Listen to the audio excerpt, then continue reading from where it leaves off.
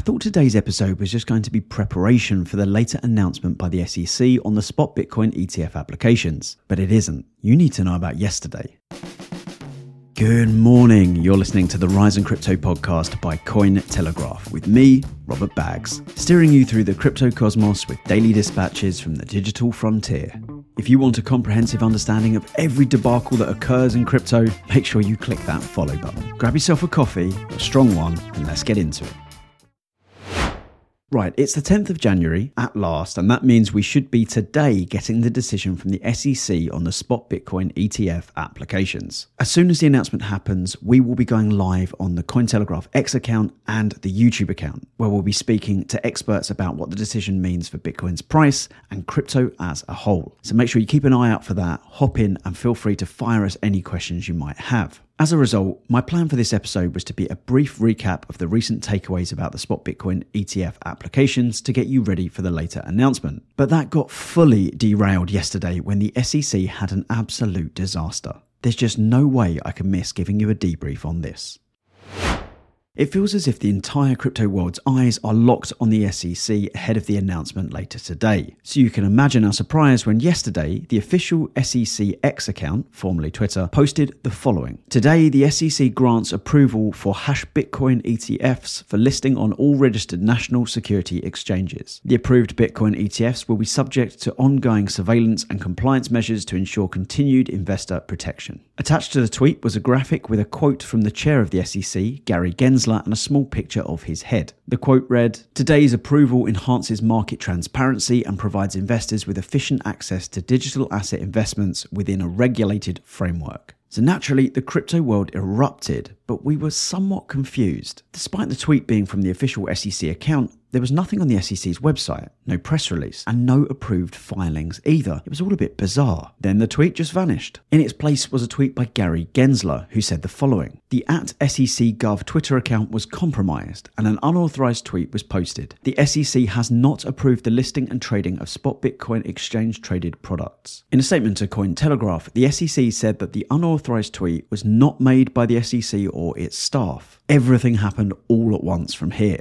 Bitcoin's price skydived, the rumour mill fired up like it was nuclear powered, and every word of Gensler's tweet was dusted by forensics. The big overarching question is whether Gensler is saying that the ETFs have been rejected or that they haven't been accepted yet. We have more or less no answers at the time of recording this, but we do have some damning evidence about the SEC's security practices. The safety team at X decided to take a look into the SEC's purported hack and tweeted the following. We can confirm that the account at SEC.gov was compromised, and we have completed a preliminary investigation. Based on our investigation, the compromise was not due to any breach of X's systems, but rather due to an unidentified individual obtaining control over a phone number associated with the @SEC.gov account through a third party. We can also confirm that the account did not have two-factor authentication enabled at the time the account was compromised. We encourage all users to enable this extra layer of security. It didn't take long before people started retweeting a post from Gary Gensler on the 24th of October last year. It said, "This is a reminder to secure your financial accounts as well as protect against identity theft and fraud. Remember to use strong passphrases or passwords, set up multi-factor authentication, keep account alerts turned on."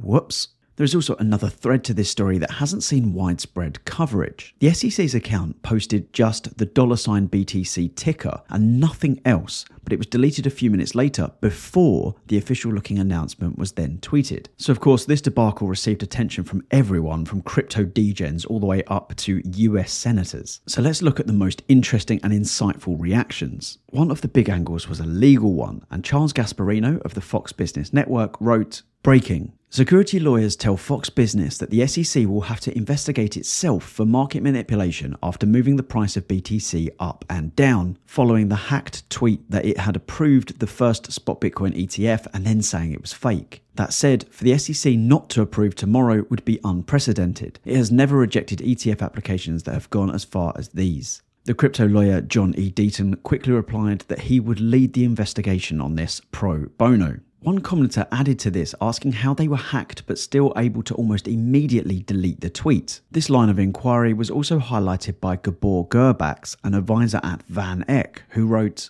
I'm no cybersecurity expert, but it seems almost impossible to notice a bad tweet from the org account, tweet from the chair's account to correct it, then recover a hacked social media account, then tweet about incident and response to it from the hacked account, all in a few minutes. Now, X has of course confirmed that the account was compromised, though the question of whether it was someone inside the SEC is being posed by a lot of people, and that could mean that both statements were true. That is, it was compromised, but it was also someone from the SEC. It seems unlikely, but who knows? On Monday, I covered the Better Markets CEO Dennis Kelleher, who wrote the open letter to the SEC urging them to reject the spot Bitcoin ETFs. Well, it's no surprise he jumped on this story, tweeting, "If anyone still thinks that Bitcoin crypto markets were not full of speculators, predators, fraudsters, and criminals, today's market manipulation with the fake SEC Gov approval tweet should convince them. Don't know facts yet, but 22 billion market move equals lots of ill-gotten gains." Bloomberg's ETF analyst James Seyfarth responded to this post saying, "Part of me is like, yeah, he has a point. This is a bad look. But at the same time, this is on the SEC for not having 2FA on their account. Would it still be Bitcoin or crypto's fault if the compromiser tweeted that the SEC was filing an enforcement action against Tesla? He wasn't alone on trying to focus the blame on the SEC. Cameron Winklevoss, co-founder of Gemini and Winklevoss Capital, gave a scathing review of the error, stating,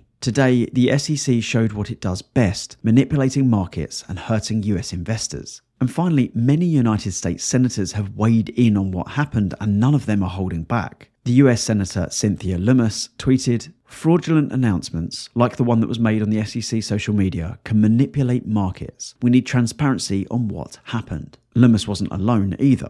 The United States Senators J.D. Vance and Tom Tillis wrote an open letter to Gensler just after this happened. They criticised the agency for its lack of operational security and asked for an explanation for the incident within the next 4 days. Meanwhile, the US Senator Bill Hagerty also posted the following. "Just like the SEC would demand accountability from a public company if they made such a colossal, market-moving mistake, Congress needs answers on what happened. This is unacceptable." We certainly do need transparency on what happened, and I'm not convinced that initially we've had any. For one, the lack of two-factor authentication came from X themselves. Secondly, and I doubt I'm alone in this thinking, that tweet looked oddly official. Obviously, that could have been the hacker's intent, and as a few have pointed out, the hashtagging for the word Bitcoin could be a tell, and there were also some odd tweets liked by the account during that time, but it was a really convincing graphic. Just after it happened, I made a prediction that the SEC account did get compromised, but the person who got access saw that tweet in the drafts or scheduled and then just hit publish. At the time of recording, the debate about this is still very much raging. So let us know what you think by tweeting us on @Cointelegraph or @RKBags. Right, that's everything you need to know about the hack so far. But does it change anything about today? Many are worried, but most experts seem to believe that it won't impact the decision. The question is whether it affects the timeline. Reuters reported that 2 of the issuers had spoken to them under the condition of anonymity, saying it wasn't immediately clear whether it would impact the timeline. However, the president of the ETF store, Nate Geraci, wrote, "My take, there's a hard deadline tomorrow.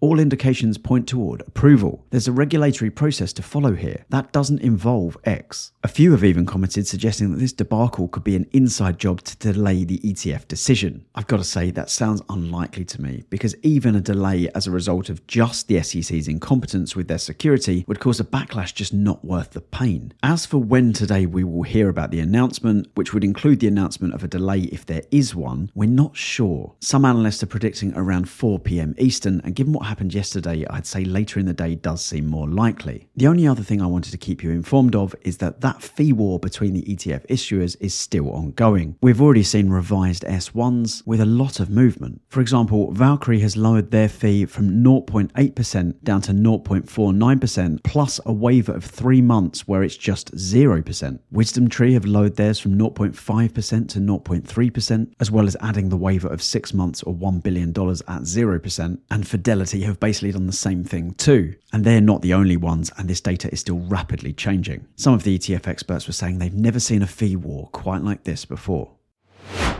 Okay, that is it for today. Remember to tune into our live streams as soon as the announcement lands. We'll be on YouTube and X. But for now, consider yourself informed. Thank you for listening to the Rise in Crypto podcast by Cointelegraph. If you're enjoying these daily updates, please make sure you let us know by following, subscribing, or leaving a review. Have a great day. Let's do this again tomorrow.